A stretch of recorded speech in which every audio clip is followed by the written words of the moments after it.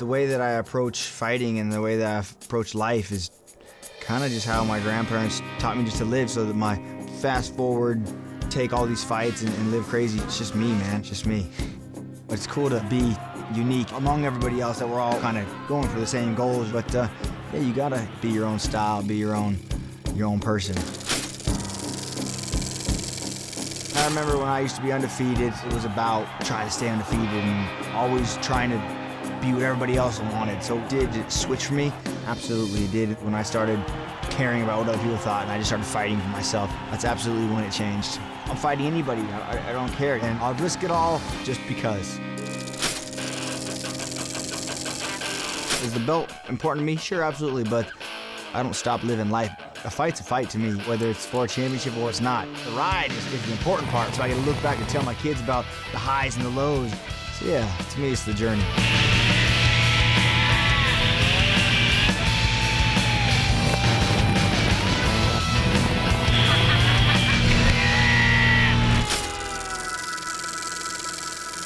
One day it's gonna be gone, one day the ride's gonna be over, but trying to stay here and keep kicking ass and figuring out the balance between training too much and not training enough. That's the hard spot, and that's what everyone's trying to define the secret recipe. I don't believe I even have it. We're training, the house, I got my coaches, everyone there, and somebody calls me like, hey Cowboy, it's 90 degrees out, you wanna hit the lake? I'm gonna be like, yes I do. So that's the issue with me, trying to control the fun and actually get my ass in the gym and doing what it takes to work. You know, when I work hard, but trying to find the balance of working and playing, it's tough because I'm quick to just fun. So that's one thing that I try and focus on the most, so I can stick around and keep fighting and keep bringing the fights that I enjoy. Really fight day is when it hits you. Wake up and you're like, wow, like 8 hours, I'm gonna be fighting. That's kind of a surreal, crazy feeling, you know? You get to the fight, you get back there, and then it really hits you. You start getting your hand wrapped. In your mind, you're like, oh, this just got real. And then that's when my brain starts telling me things like, did I train enough? Was hanging out on the boat a good idea? Like, that's when that starts kicking in. And then you just have to reassure yourself, and finally you're in the cage and it's time. I'm just sitting there biting the bit. I just ring the bell. Let's go.